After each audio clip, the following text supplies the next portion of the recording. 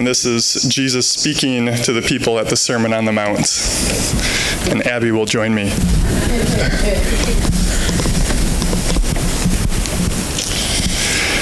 Pray then like this: Our Father in heaven, hallowed be your name. Your kingdom come, your will be done, on earth as it is in heaven. Give us this day our daily bread, and forgive us our debts, as we also have forgiven our debtors. And lead us not into temptation, but deliver us from evil. Let's pray. Dear Lord, just thank you for this day. I thank you for every person that has come here this morning. I just pray that we would seek to reflect you more and more, that our lives in this church would model the example that Christ gave us more and more. I thank you that your word instructs us on all things for our eternal lives, but also on how we should pray. And so I just pray that we would make your name holy, that we would give you the glory that you deserve. Pray that your will would be done in this church and among us. And I just pray that we would be a people that would forgive others as you have forgiven us, as we have had the example of the perfect sacrificial love and forgiveness through your Son. So I just thank you and just pray that we would glorify your name this morning. In your name we pray. Amen.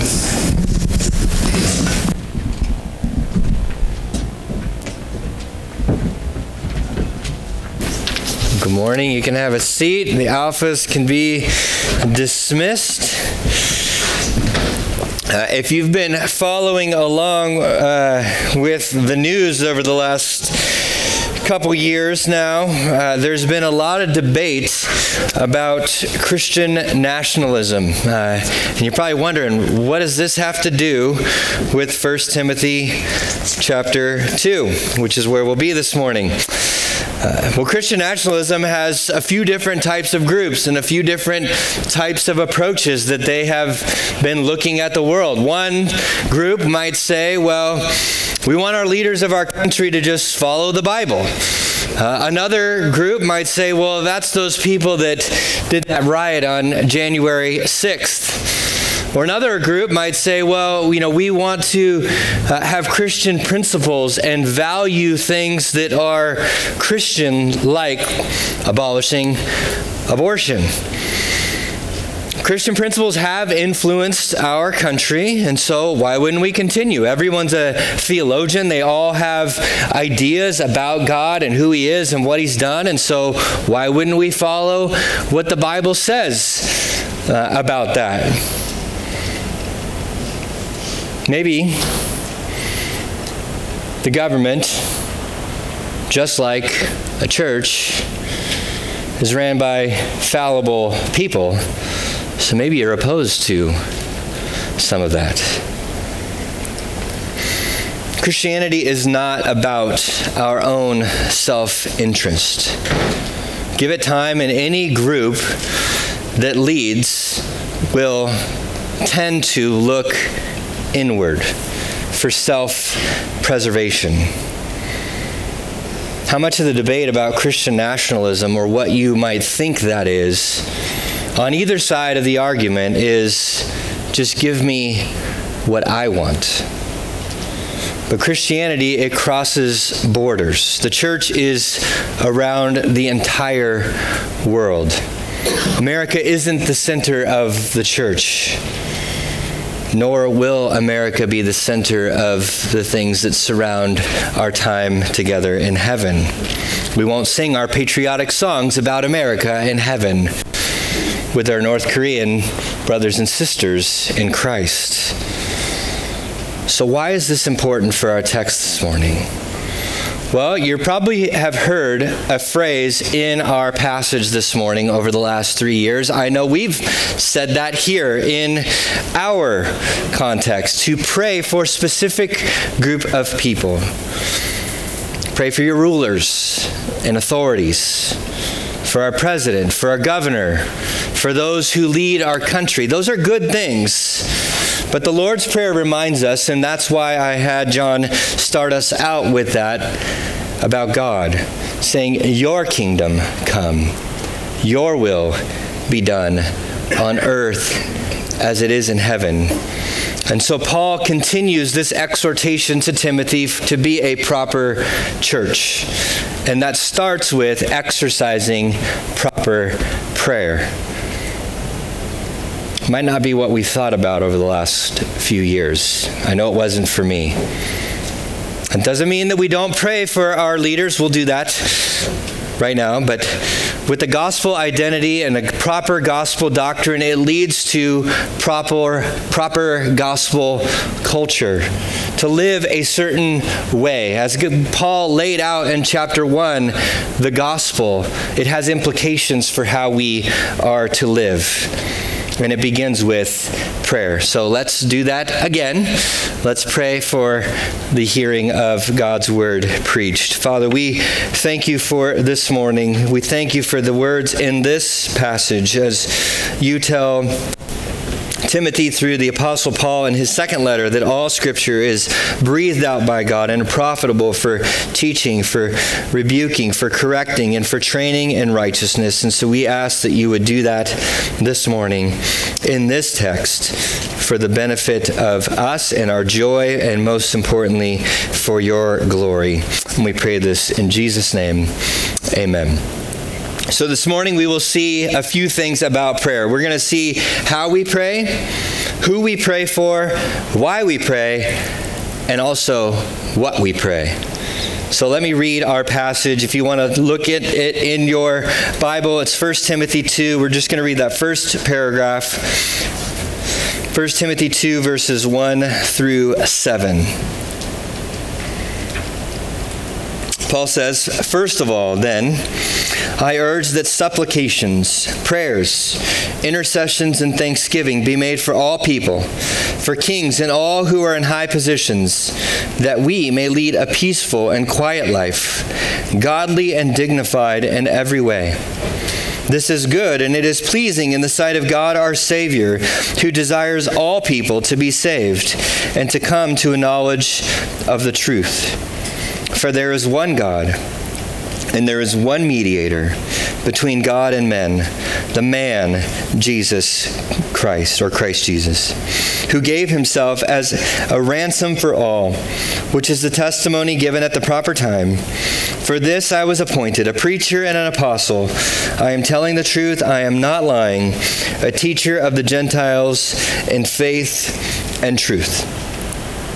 Proper prayer. Next week we'll look at proper worship, the second half of chapter 2. But first, Paul wants us to emphasize proper prayer. First of all, then, I urge that supplications, prayers, intercessions, and thanksgiving be made.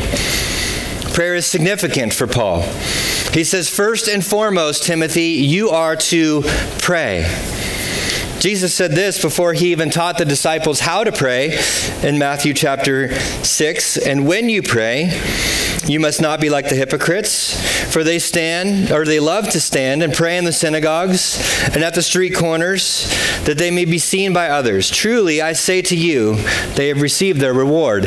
What Jesus is saying is that prayer for God's people, for his disciples, is assumed. It doesn't say if your pastor says, let's pray. It says, when you pray.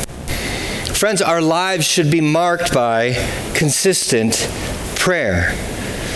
This is probably my greatest struggle in 25 years of walking with Jesus, of consistent prayer. I have to fight for this. I have to fight my good fight of faith, like Paul encouraged Timothy last week. And Paul first shares how we are to pray. Sometimes with supplications or petitions for what we need. Like Jesus says, give us this day our daily bread. We're also to pray prayers or communication back to God, not focusing on ourselves. He says intercessions, or asking for things on behalf of other people. Or thanksgiving, words of gratitude for what God has done for us. The variety of the terms that Paul uses here in this passage for Timothy emphasizes the depth of the spiritual discipline of prayer. If you go to our website, we spent a whole 7 or 8 weeks on walking through the Lord's Prayer. If maybe this week would be a good time to listen through some of those short messages. If you click on the midweek tab, it is on there on our website. The Lord's Prayer can be a prayer we pray, but Jesus' intention in giving us the Lord's Prayer is to give us a guide to prayer. We can pray those exact words, but we can also pray the themes and the ideas in the Lord's Prayer like Jesus did.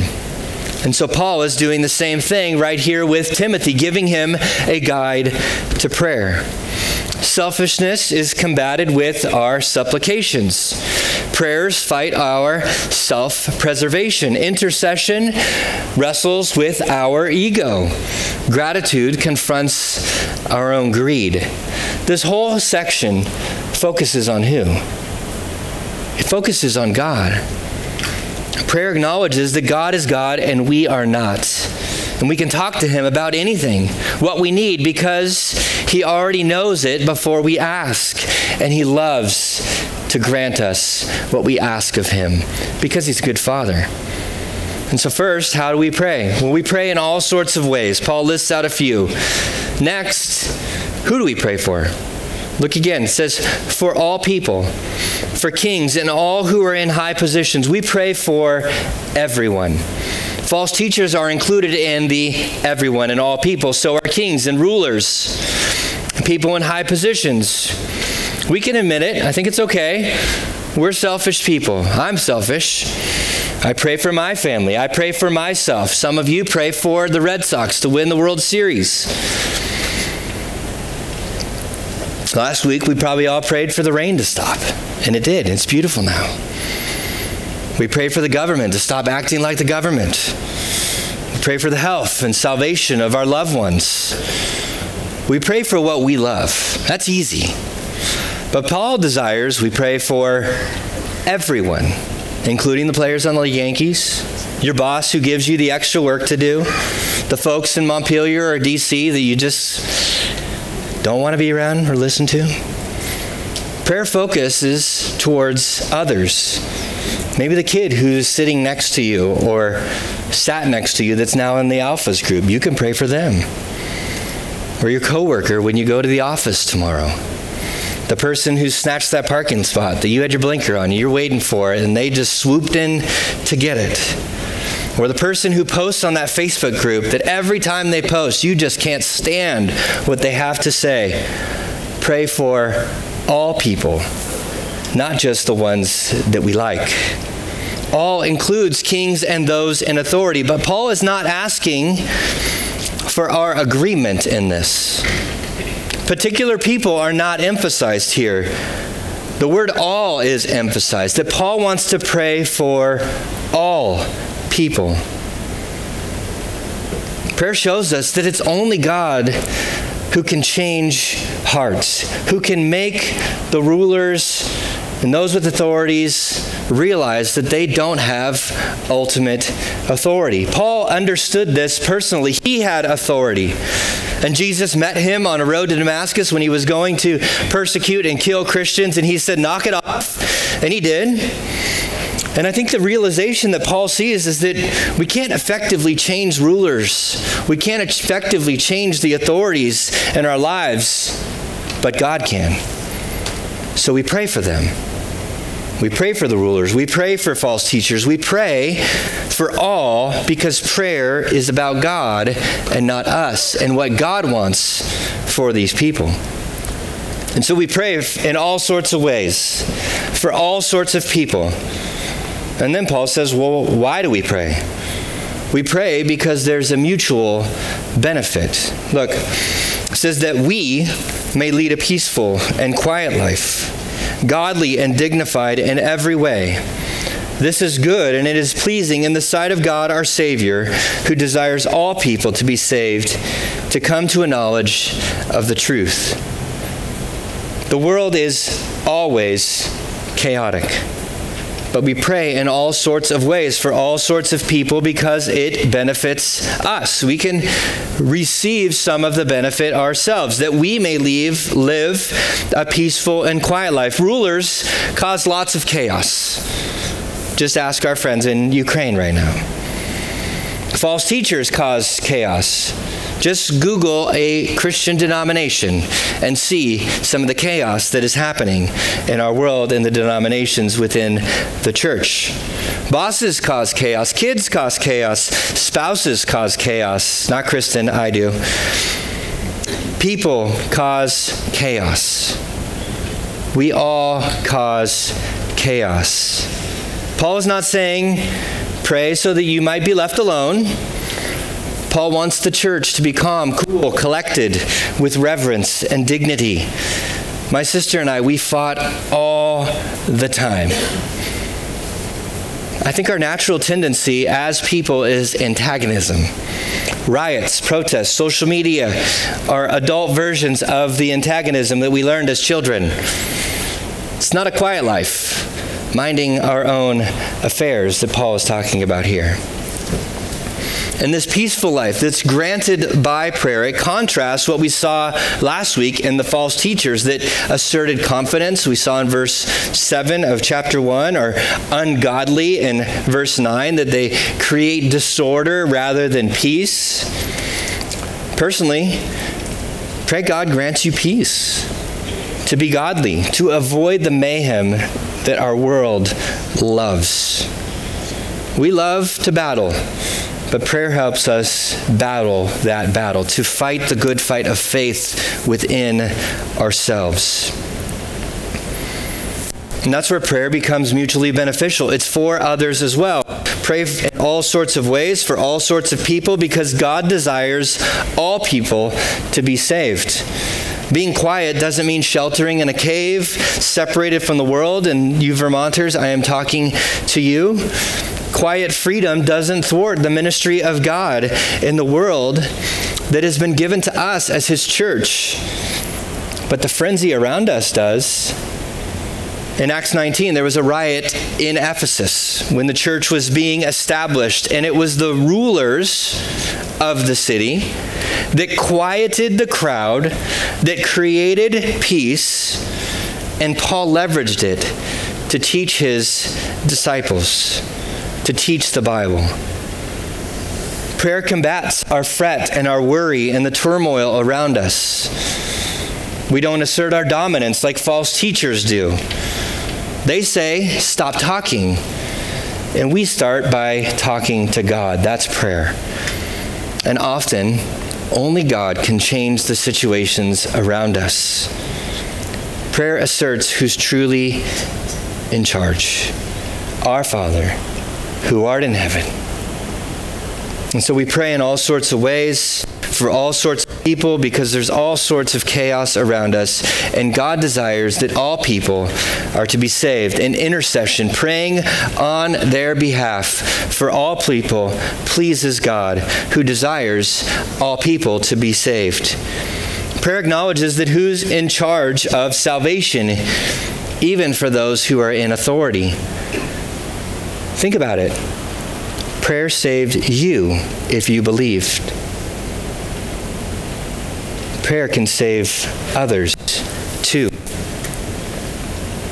Prayer is the Christian's way to exclaim our utter dependence on God. A person who doesn't pray doesn't think they need God, doesn't think they trust God.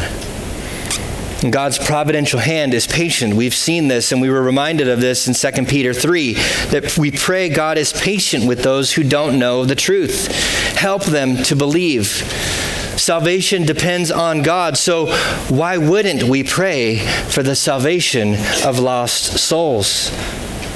I'm glad someone didn't stop praying for me, for God not to infringe upon my own autonomy. And so we pray, God, save my friend, save my family member, all people, infringe away, transform their hearts.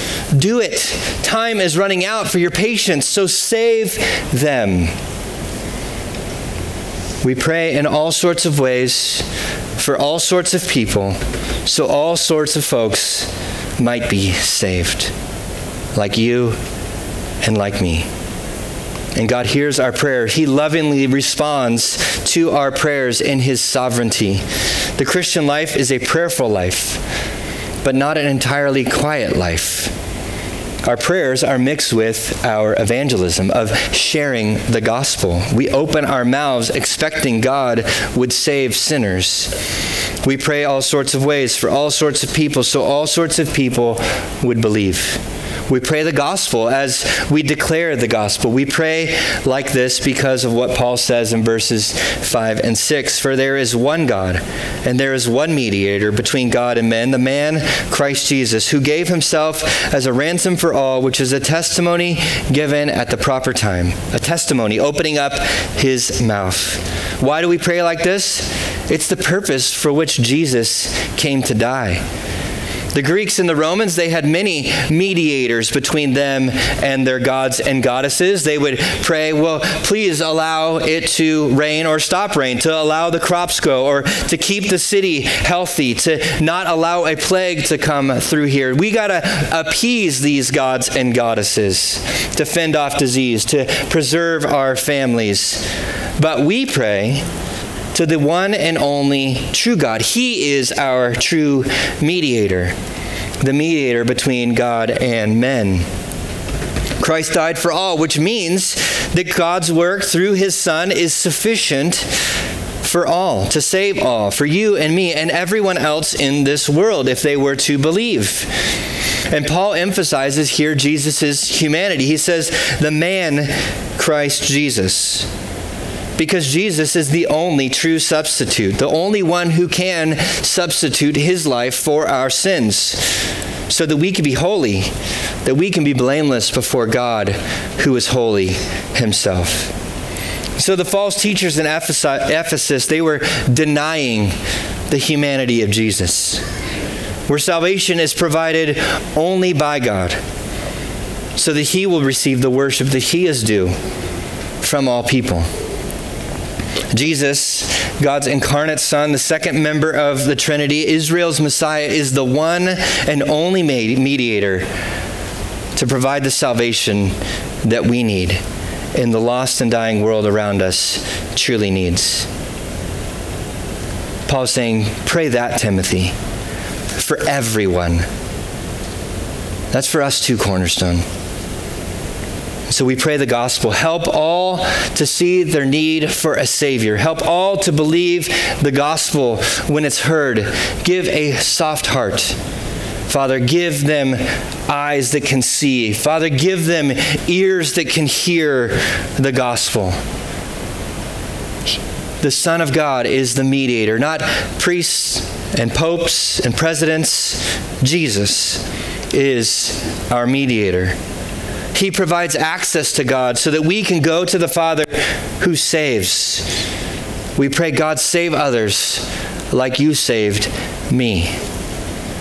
Mark 10:45 says, or Jesus says, for even the Son of Man came not to be served, but to serve, and to give His life as a ransom for many. It's the same word idea here, that Jesus came to save sinners, that it's available to all people who would believe, to release us from the penalty and the power of sin that we saw last week in chapter 1, verse 15, where God must punish sin, and Jesus took on Himself the punishment that you and I deserved for our sins if we believe in Him. This is the gospel, the good news that God saves sinners to the life, death, and resurrection of Jesus.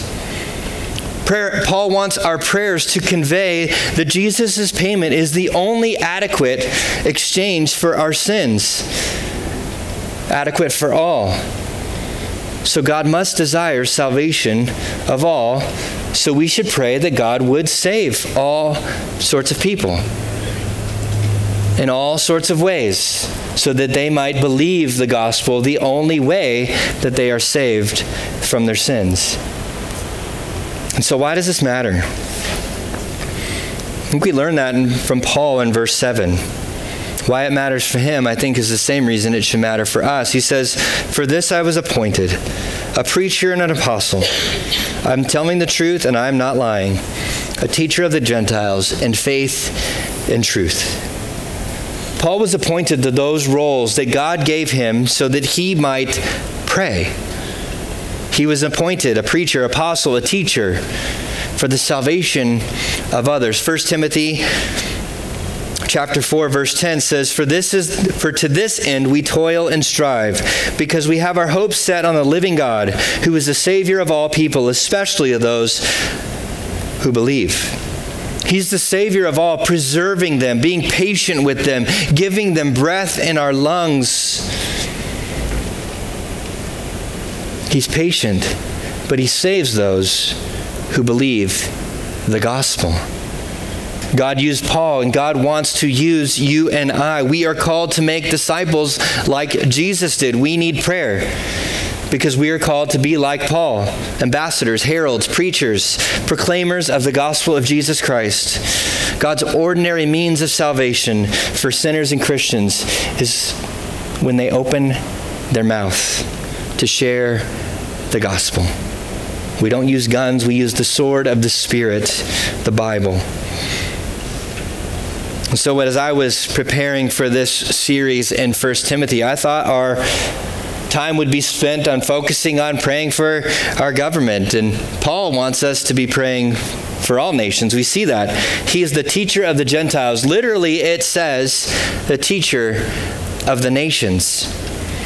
In heaven, the church will look very different than this church that gathers here this morning. The church will rejoice for what God did in our country because many people have been saved.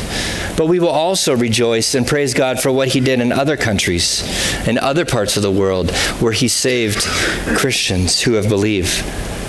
Prayer is not about us. This is why we participate with the International Mission Board, and we help support missionaries that go around the world to share the gospel. This is why we support church planting in global organizations like Acts 29 to plant churches around the world from our little small church in rural Vermont. This is why we support local church planting in New England through the Net Center for Planting and Revitalization and the Village Green Collective that goes into the small forgotten towns like some of our towns to plant churches, because all includes all, including the small parts of our country where we live. The church prophesies with the words of Jesus. He said, repent, for the kingdom of God is at hand. We proclaim, like John the Baptist, behold, in here the Lamb of God who takes away the sin of the world. God uses prayer. He calls us to pray, and he uses it to save sinners. There is a time to step in, to step up, and to shout out the truth. Don't murder children in their mother's womb. Don't dictate how the church should worship, or where and when and how we should worship. Don't say we can't preach the gospel. The Bible tells us what to do. But do we really want to know for the things that we are against the government? What about being a church that's known for our obedience to Jesus, for the proclamation of the gospel, regardless of the outcome that comes our way? What if Cornerstone Church is known, those are the people that will preach the gospel regardless of what happens to them, because they desire, like God does, for all people to be saved and come to a knowledge of the truth, regardless of the persecution or the uncomfort that we endure. Friends, our most important words that we can say is not, don't do that to us. It's, this is the gospel that is delivered to you of first importance, the good news that God saves sinners through the life, death, and resurrection of Jesus. Do you want to believe it? Because you need to. We pray in all sorts of ways for all sorts of people, so all sorts of people might be saved. Not so that we could be free. Be grateful that we have lots of freedoms. It's so that they may be saved, though. We preach Christ and him crucified. Our world needs a Savior more than cheap heating fuel. or cheaper. Salvation is a result of evangelism and prayer. God, save more sinners as we open our mouths. Paul isn't interested in conquering. Patrick Schreiner, he wrote a new book. I would recommend it, called Political Gospel. He says this in his book. He says, the church is a grassroots movement. As the kingdom is not a fully grown tree, it's a seed planted in the ground that grows slowly. Sometimes this growth goes undetected because in our new condition, we become better citizens of the state by reminding them of their duty. The best way we can be politically subversive is not marching downtown, not seeking to install new judges who agree with us, not electing presidents who will promote Christian values, though all of these things might be limited goods. No, the best thing we can do is to establish strong political, not partisan churches who proclaim the gospel of Christ that transcends any earthly party or politician. This is our primary political witness. And so how's your prayer life, church? I think Paul's word challenges us for prayer in 3 ways. First, we pray for all people, which includes the rulers and authorities. We pray for their salvation through the proclamation of the gospel. I was mentored by a guy probably almost 15 years ago or so, and he would pray this for his town. He says, I pray that every man, woman, and child would have a repeated opportunity to respond to the gospel that live in my town. Would you join me in praying that for this town and the town that you live in? Let's not just pray for what we want. Let's pray for what God wants. We pray for all people, the cashier or your friend, the guy who pumps your septic or your family member, the people in this church, the people outside of this church. It's not about us. It's about them. We don't pray for them so that we have a better life, but that they would be saved. It's not our kingdom be preserved. It's, God, your kingdom come, your will be done. And so may our prayers reflect God's will, not our will, as our wills become more conformed to his will as revealed in his word. And so may God transform us, that we pray like Paul exhorts Timothy. So first, we pray for all. Second, we pray that folks would be saved and come to a personal knowledge of the truth, the saving power of the gospel. God, remove the lost inability to hear the gospel, to behold the wondrous mystery that we have been entrusted with. So many people don't see, and so many people don't hear. So many people have hard hearts. And let's be a people and a church that prays for God to do a mighty work in their minds and hearts, to cause revival to happen in the area that God has planted this church. One commentator suggested that when we do not pray for everyone to be saved, we treat the death of Christ with contempt. We act like Jonah. When he was called to go to Nineveh to share the good news of repentance, what did he do? He went the complete opposite direction. He fled to exclude those who needed salvation. And when we do that, we functionally act like Jonah and we say, fine, to hell with you then. We have the solution for sin. We can deliver it to everyone. That God would open eyes and ears and soften hearts to respond. And so, God, we pray that you would break the world around us. Not so that we have a better life, but they have the best life that you want for them. A life that's eternal. So we pray for all first. We pray that all might be saved second. And third, we pray to be confident ourselves in our proclamation. Friends, our proclamation will not return void. As we are faithful to what God calls us to, God is faithful to use it for the sake of his glory and to bring people to himself. Christ's payment for sin is for those who believe. If you're a Christian, someone shared the gospel with you, and you believed. Paul is leading by example again. Last week we saw Paul confront some brothers in the church that had remained in sin, and he cast them and handed them over to Satan. He led by example, calling Timothy to follow his example. Here Paul is saying, hey, follow my example again. We proclaim like preachers, as heralds. We go like missionaries, that word apostles. We instruct like a coach, that word teacher. Not praying for the lost to be saved says one of two things. It might say both. Not praying says, well, we don't need God. I can do this on my own. I can present things so magnificently that someone would believe in my wonderful presentation. I can accomplish the task. Or it says, we don't care for people. God is the one who saves. God has given us the message of truth. God is the one who desires all people to be saved. So which one is that for you? Hopefully it's not both. Will we depend on God, or we will depend on ourselves? God wants to use us to accomplish his purposes.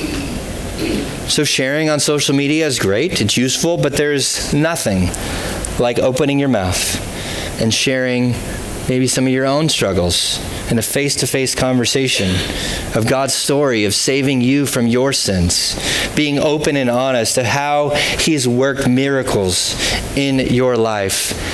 The greatest miracle is changing you and I from a sinner to a saint. Paul did that. Last week he called himself the chief of sinners, saved by grace. Paul sets the example. So next time you talk to someone, do you believe the gospel, the good news that God saves sinners through the life, death, and resurrection of Jesus?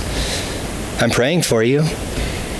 We pray that God would give them soft hearts and open eyes and unstopped ears to hear the word of truth and to believe the gospel. And so how do we pray? In all sorts of ways. Who do we pray for? All sorts of people. Why do we pray? So we can share the gospel that saves them. And what is our motivation? We've been called to a mighty task, and we need help.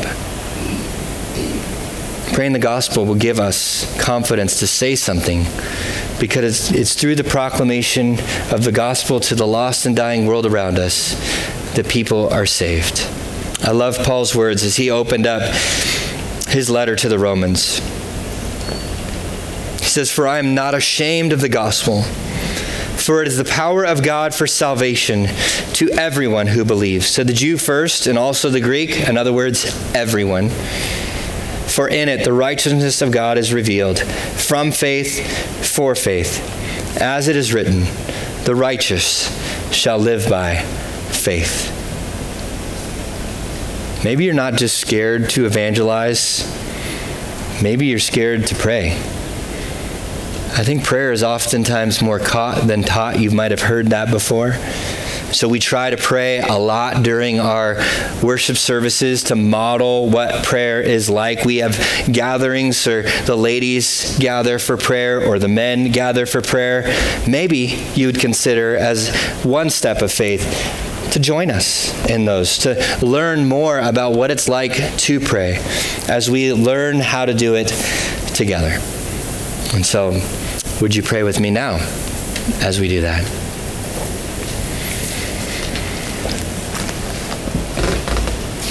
Father, thank you for your abundant grace and mercy in our lives, for saving us from our sins, for adopting us as your children into your family, for calling us to yourself and your call on our lives to believe the gospel. Never returns void. God, when you call things into existence, even things that don't exist as we see in creation, it happens. And so, God, we ask, we plead, we petition that you would save sinners. God, you would save the sinners who don't yet believe in this church. God, you would save the sinners who don't yet believe in our families. You would save sinners who don't yet believe that live by us or work with us or we interact with at stores and just doing the everyday, ordinary, normal things of life in this area.